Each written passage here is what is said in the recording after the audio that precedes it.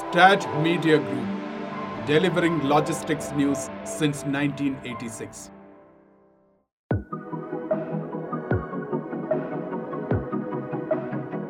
Hello and welcome to Cargo Masterminds presented by Cargo One. My name is Reggie John.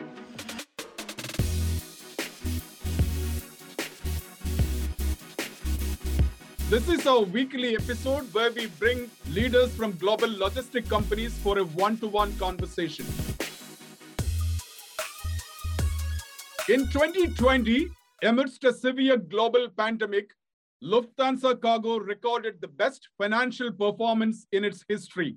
With a turnover of 2.8 billion euros and 6.5 billion revenue ton kilometers, Lufthansa Cargo is one of the world's leading companies in the transport of freight by air.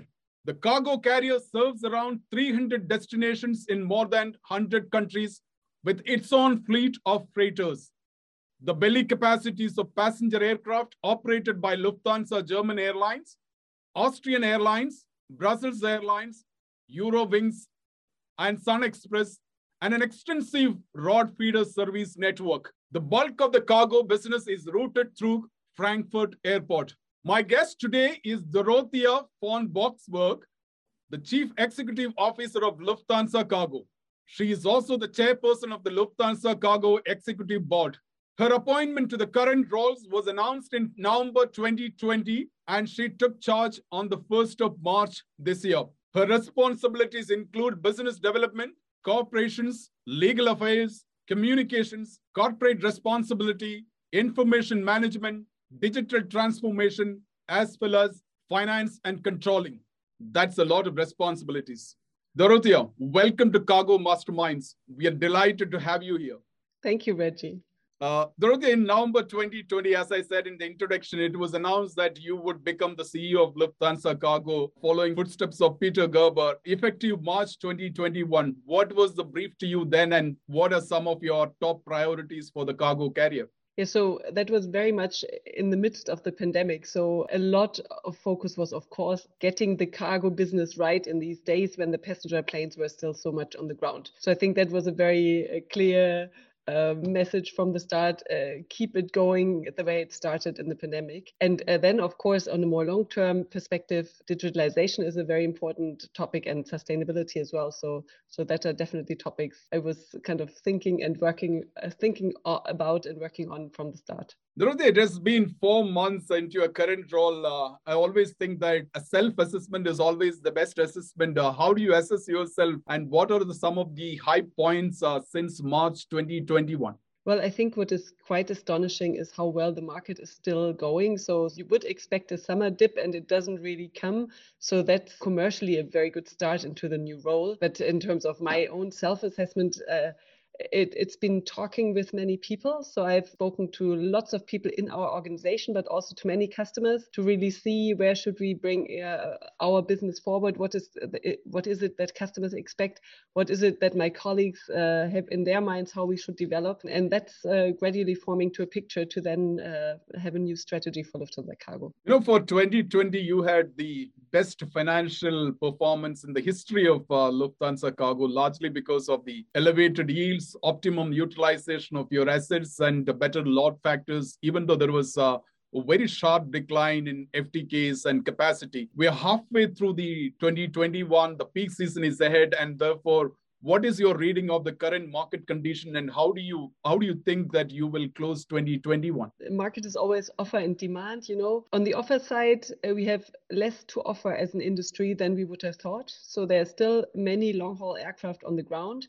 And that is because the borders are still closed, or most borders are still closed for most passengers. And so that's why cargo capacity is still scarce. And that's, of course, having an impact on load factors and prices. On the demand side, at the same time, I think demand is fairly strong. It's above 2019 levels already. A number of industries really have a high demand. So, for example, pharma industry, as we all know, and automotive, or e-commerce. So there are also a number of industries that have particularly high demands. Or if you think of the shortage in microchips, I would expect in the second half of the year many of those to fly rather than to go via sea freight. So I think on the demand side, it looks rather positive. But then we all know that prognosis in air freight are always a little bit crystal ball reading. From what you observe currently, how optimistic are you about the return of the wide body long haul passenger traffic, which is a big advantage for cargo carriers like Lufthansa take advantage of the belly capacity? That's very true. So usually we have half of our capacity on long-haul bellies of Lufthansa, Brussels Airlines, Austrian, and we're dearly missing that right now. So, well, whether and when it comes back depends a lot on opened borders. And we are fairly optimistic that on the transatlantic, we'll see an opening in the next few months. Into Asia, it looks like it would take some more time, but I think it's now gradually opening. And what we also see is that there are more planes already in the air. So, for example, from the US into the EU, borders are open. That's already helped get some more capacity into the air on the transatlantic. And it's probably not a big bang thing, but it's more this gradual increase in capacity that we're very much looking forward to.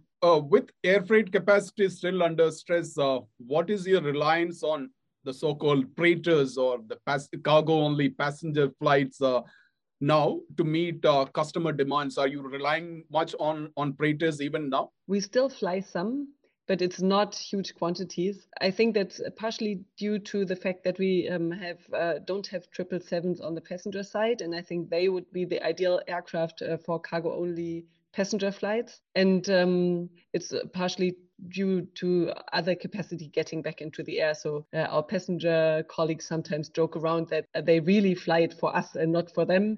But so we get more capacity from the passenger side, and that's kind of the alternative to having more of those freighters in the air. With the supply demand mismatch in the air freight market, which has been there for now, I think it's been about 16, 17, 18 months.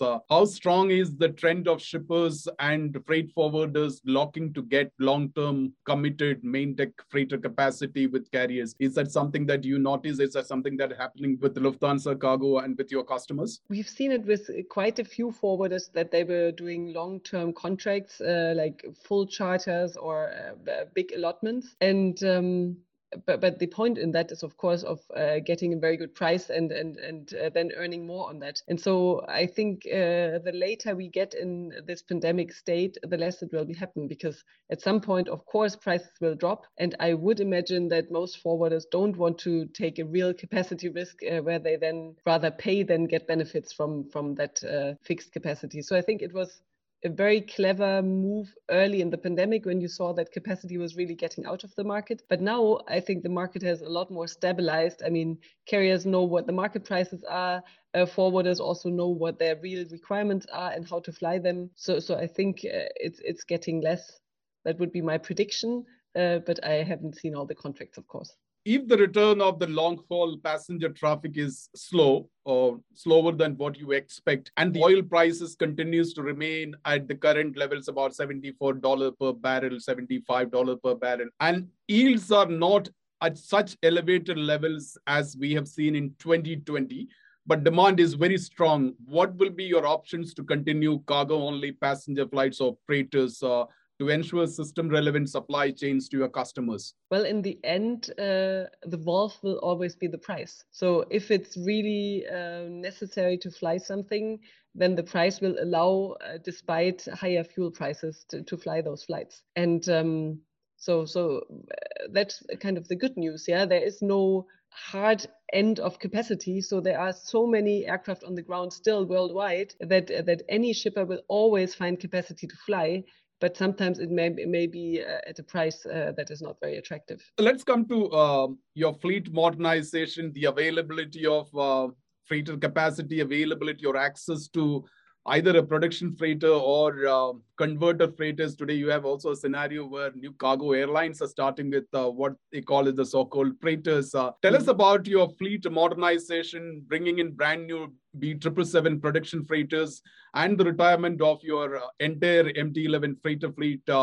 when do you expect to have a single freighter aircraft type in your fleet? Now, I actually prepared this question on the day, on that same day evening, you actually announced that you would actually have two narrow-body A321 freighters putting into effect maybe next year. Tell us about your fleet modernization and when do you expect to have your entire MD-11 out of your system? Well, that's of course a very exciting topic for us, and it's something that we've been working on for years. So having a fleet rollover really is a big thing for a cargo carrier because those aircraft are such heavy investment, things, if you want. And it's now in the second half of the year that our last MD-11s will go out of the fleet. Right now, we only have 2 left, so that's not very much. And at the same time, we get additional 777 freighters, as you just mentioned. So we're getting to a total fleet of 15, also now in the second half of the year. So that's commercially a very good thing to do, because having 2 fleets that are fairly small is not the most efficient way to operate. And of course, the 777 is also the much more modern aircraft, which helps save fuel, which is a lot better for the carbon footprint. But it's also in terms of the number of frequencies we have a big change, because having now 100 static tons rather than 70 makes, of course, a big difference per flight and on the flight schedules as well. But that's been a gradual transition, because as we got more and more 777, so there's nothing dramatic now happening. It's just the end of a journey, if you want. And with the short haul aircraft, that is really something completely new for us. We see that there are quite a few aircraft within Europe flying freight, but that was always traditionally for integrators and postal companies. And we now see that e-commerce is really also asking for capacity. And that's where we want to also enter that market and participate in that opportunity to see who are the customers that have these high same-day requirements within Europe and that would like to fly with us. And yeah, it's starting very early next year, so January, I think. And we're very much interested in getting to know that market better and find good solutions for our customers there as well. Okay, let me understand. I think the speed of delivery and the customer demand for faster delivery of shipment within Europe, there has been a lot of reliance on road network. I think Europe has the excellent road network to deliver anywhere in Europe overnight. But you are now looking at converting a lot of those shipment which is going by road into air freight, so that you are able to respond to customer demands much faster. Is that the right reading of the purpose of having this narrow body freighter in your fleet? Well, you're absolutely right. So yes, it's true. There's a good road network in Europe, but there are also some distances that are quite long. So for example, if you take Germany to Spain, that's more like 30 hours or more on a truck. And of course, you can just fly within 2 hours. So so it's really those more long distances, or wherever you've got some water in between. So to the UK, to the Nordics. Also, it could go down to Istanbul or Cairo if you think around the 360 degree around Frankfurt. So there are quite a few places where you don't get within a day with a truck. And this is the decision is to have 2 freighters, narrow body freighters by early next year. Is there a plan to add more? Well, of course, we've got plans to add more, but we have nothing to announce around that yet. Let me connect this question to another question that is already in my list. That is about your product verticals and e-commerce becoming a very strong, and the pandemic has only accelerated the proliferation of the cross-border e-commerce transactions and e-retail. And that's where for air freight, that's where the big volume that comes in. What is your bet on this product and product vertical, particularly when you have an wholly owned subsidiary called Hayworld to enable cross-border e-commerce logistics? So will there be a lot more of emphasis on this particular subsidiary that you have? Well, when we saw that e-commerce is growing so strongly, and I think everybody has seen that, so it's really 20% annual growth rate in cross-border e-commerce. So it's something I think that all air freight carriers have an interest in, because it's one of the largest or highest growing segments. And when we thought about should we introduce an e-commerce product, or how exactly do we tackle the market, we saw that it's not likely to work well if we just do it as a product in our own organization, because the requirements are just so different. So it's really this, I need this 99% plus reliability. I also want to have a much higher visibility also on piece level. So many things that customers ask for that other customers might also like, but that are really not required for standard air freight and that are not paid for at standard air freight. And so having this done by Hayworld, our subsidiary, was really saying we need a group of people that really focus on just these features and make sure they really get it right, whereas we cannot do it for all of our cargo. And if you then have kind of a large chunk of your production going one way and a small chunk going another way, we felt it was better to have that in a separate company. And Hayworld is really doing a great job in achieving these requirements for our customers. And so, yeah, I do expect a good future for them and growth. And of course, they will also sell part of the network that we would have now on the intra-European freighters, and they are already working with some of the customers that might be interested in that. Let me also get it correct. So you would expect to have these two freighters having commercial operations starting in the summer of 2022 or the peak season of 2022 or the fourth quarter? No, they already start early 2022. So it's really starting from January. And then how it will really work with which customer, I mean, that's of course all to be said. I mean, it was just announced, so we haven't any contract signed now with the customers, but we now go out into the market. And these aircraft are leased from, and who is doing the conversion? Well, that's something that we actually don't share, but they are leased. Yeah, that's right. I like to come back again into the fleet as well as the availability of production and conversion freighter, because that's a very interesting topic, because everyone wants to order a freighter today and get it delivered yesterday. That's the kind of demand for freighters today.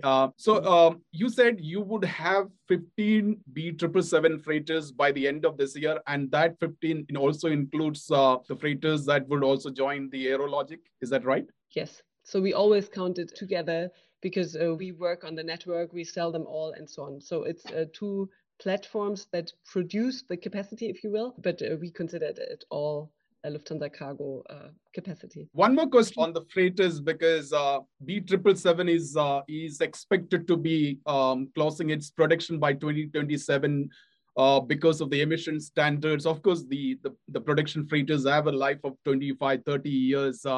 When you look at the availability of production freighters, what would be some of your bet? Because Boeing has been dominating that market. Airbus is now looking at an A350 production freighter on that same platform. As somebody who is a leader of Lufthansa Cargo, a serious player in the air freight market, what are some of your thoughts in terms of access to production freighters in the future? Well, I would actually expect that Boeing gets to a new production freighter then. So, I mean, on the passenger side, for example, we've ordered the 777-9X. And so there is more innovation coming on that mainframe. And of course, it's very interesting to see whether there are other freighters available. And an A350 would, of course, be also a great option. But I think it's a little bit too early to make your choices, because there's not much available around those freighters yet in terms of what are their emissions, what's their weight, all these kinds of questions that we, would like to take into consideration then. Which means that you are basically, you're essentially very closely looking at these availability in the future, maybe 10 years from now, whether it is a 777X, a freighter version, A350 freighter version. So you're open to look at various options that are in the market. That's absolutely right. But at the same time, we're really happy to now get to a single fleet. And so we would be very happy to fly a single fleet for a while now. So it's not an easy decision when you've got so rather small fleets to go into another fleet type. So wouldn't need to be next year for my understanding. So that brings us to my next important topic, which is also a topic that is very close to Lufthansa Cargo, which is sustainability, for example. Since you assumed the current role, there have been some very significant announcements around sustainability. For example, your partnership with DB Schenker for CO2 neutral flights connection, partnership with the BASF and Lufthansa Technik for shock skin technology to reduce the fuel consumption. These are not just vision statements, but concrete commitments that Lufthansa Cargo has made under your leadership. As the CEO, how would you like to build the Lufthansa Cargo for the future? Yeah, so sustainability is a major topic, and I think it's not discussed the same way on all continents, but here in Europe, it's a huge discussion, and from all that I hear, also in the US already. And I think it's starting in Asia, maybe not to quite such a big extent right now. And what my vision is really to be the most efficient air freight carrier. So I would really like to offer my customers the shipment with the lowest carbon footprint.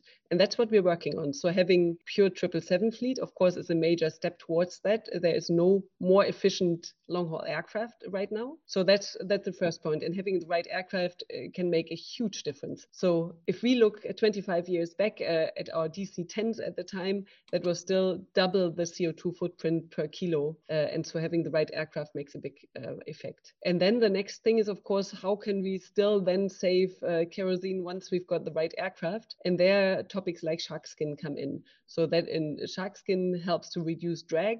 So it's supposed to save us about 1% of fuel, which is a lot. And but we work on many other things as well. So be it lightweight containers, being the right approach and descent procedures for our pilots. So there are many ways to save additional fuel, but it's really small things. So it's really this less than 1%.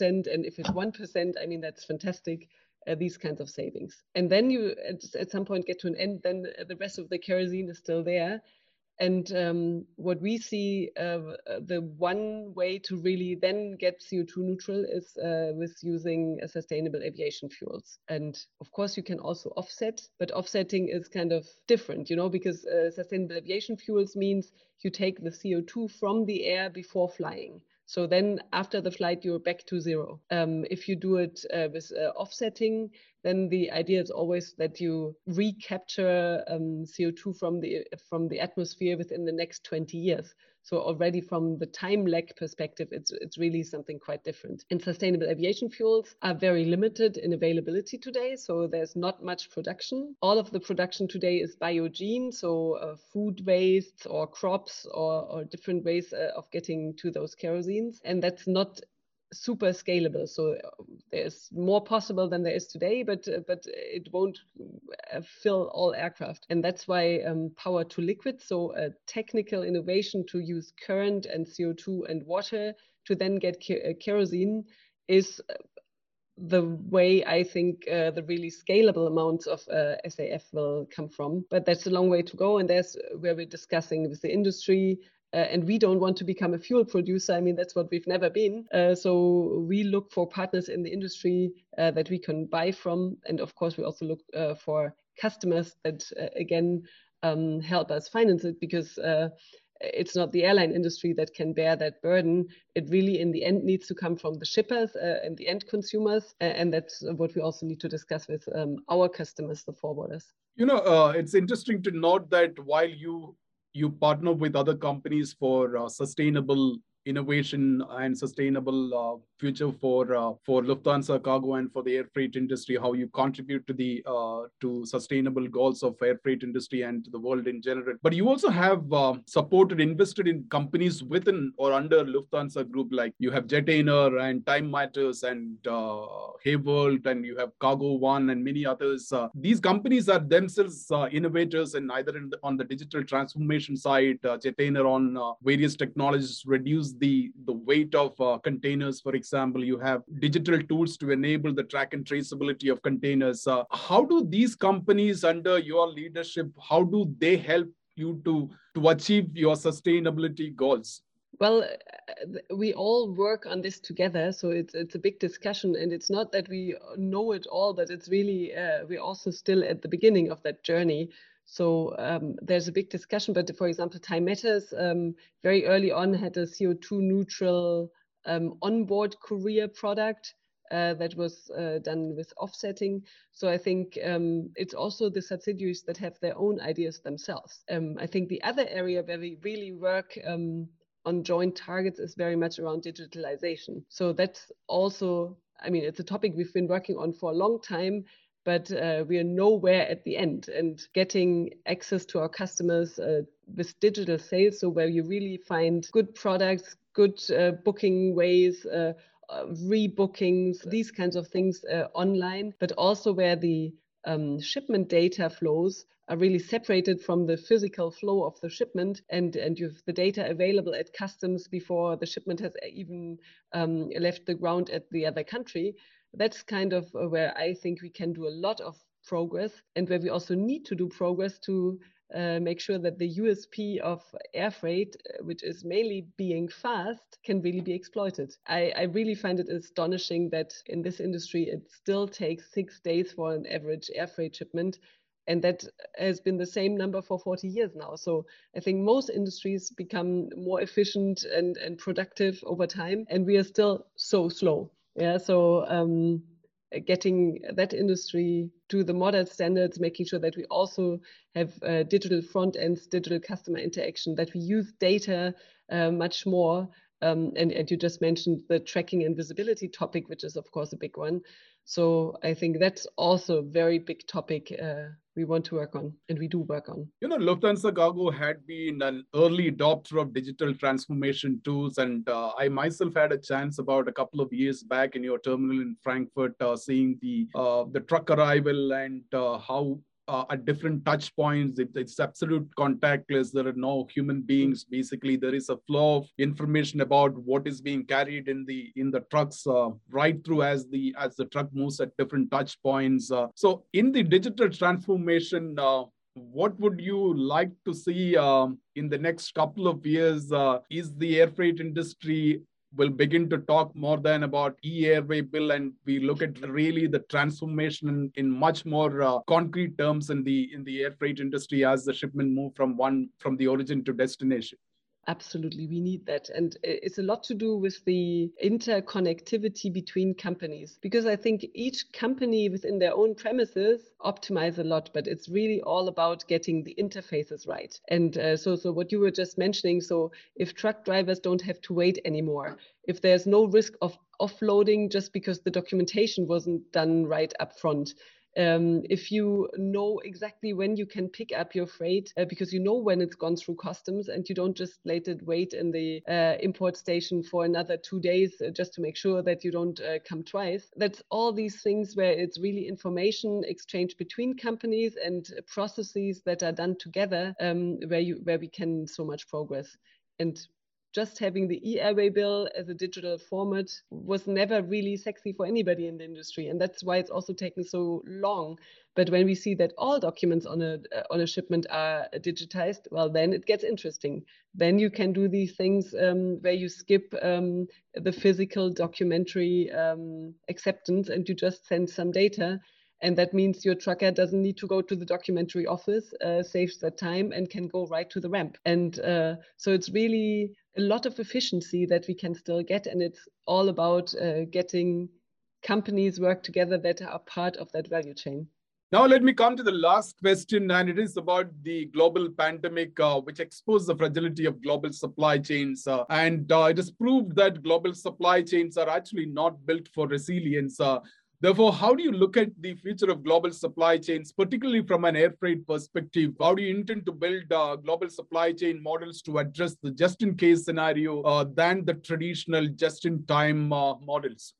Well, I think the pandemic has brought huge shocks. I mean, demand and offer shocks, but also kind of so many aircraft on the ground, so that capacity was really scarce on the air freight side. Sometimes trucks couldn't got across borders because of all kind of quarantine rules. Sea freight was also not in best order. So this has been a year where all the circumstances were really, really difficult. And still, I mean, we haven't had empty shelves all over the place. People could buy most things. And so I would probably disagree that supply chains weren't resilient. I was astonished how well the world of logistics has really been able to keep the world running while people couldn't move. And there were many things so complicated. So I think one of the experiences that people have made is, in the end, it works. I think many customers are not happy about the cost of logistics right now, but that is not a factor that is going to stay. I mean, that's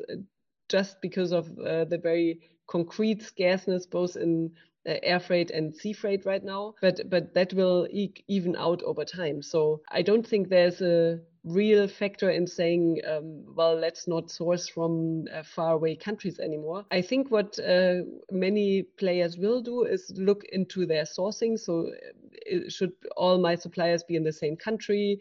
Should it be just 1 or 2 or 3 suppliers for a certain good? So really making the supply chain more resilient by having more producers and a wider scheme of partners to work with, that I would very much see coming. But otherwise, I think most of the globalization is there to stay. And one figure that I found really interesting is in China, there are 180 million people working for export. And if you compare that to the whole workforce in the European Union, that's less than 150 million people. So, and of course, not all the Chinese export people work for the European Union, sure. But it's just such a large quantity of people. I don't think that would be possible to shift that somewhere else. And I mean, looking now 20 or 30 years ahead, of course, there will be productivity gains, automation gains, lots of things changing. And then maybe it will become a little bit different. But I think there is still very big advantages of this global world where we share production and where we've got these opportunities to use logistics to combine it. So I'm really positive that this is here to stay. That's really good. Dorothea, it was such a pleasure to have you join us in this episode of Cargo Masterminds brought to you by Cargo One. Thank you, Reggie. It's been a real pleasure. That was Dorothea von Boxberg, Chairperson of the Executive Board and Chief Executive Officer of Lufthansa Cargo. That's it from us at Stat Media Group. We bring Cargo Masterminds every Monday. Thanks for tuning in and come back on next Monday for a fresh episode. Have a nice day.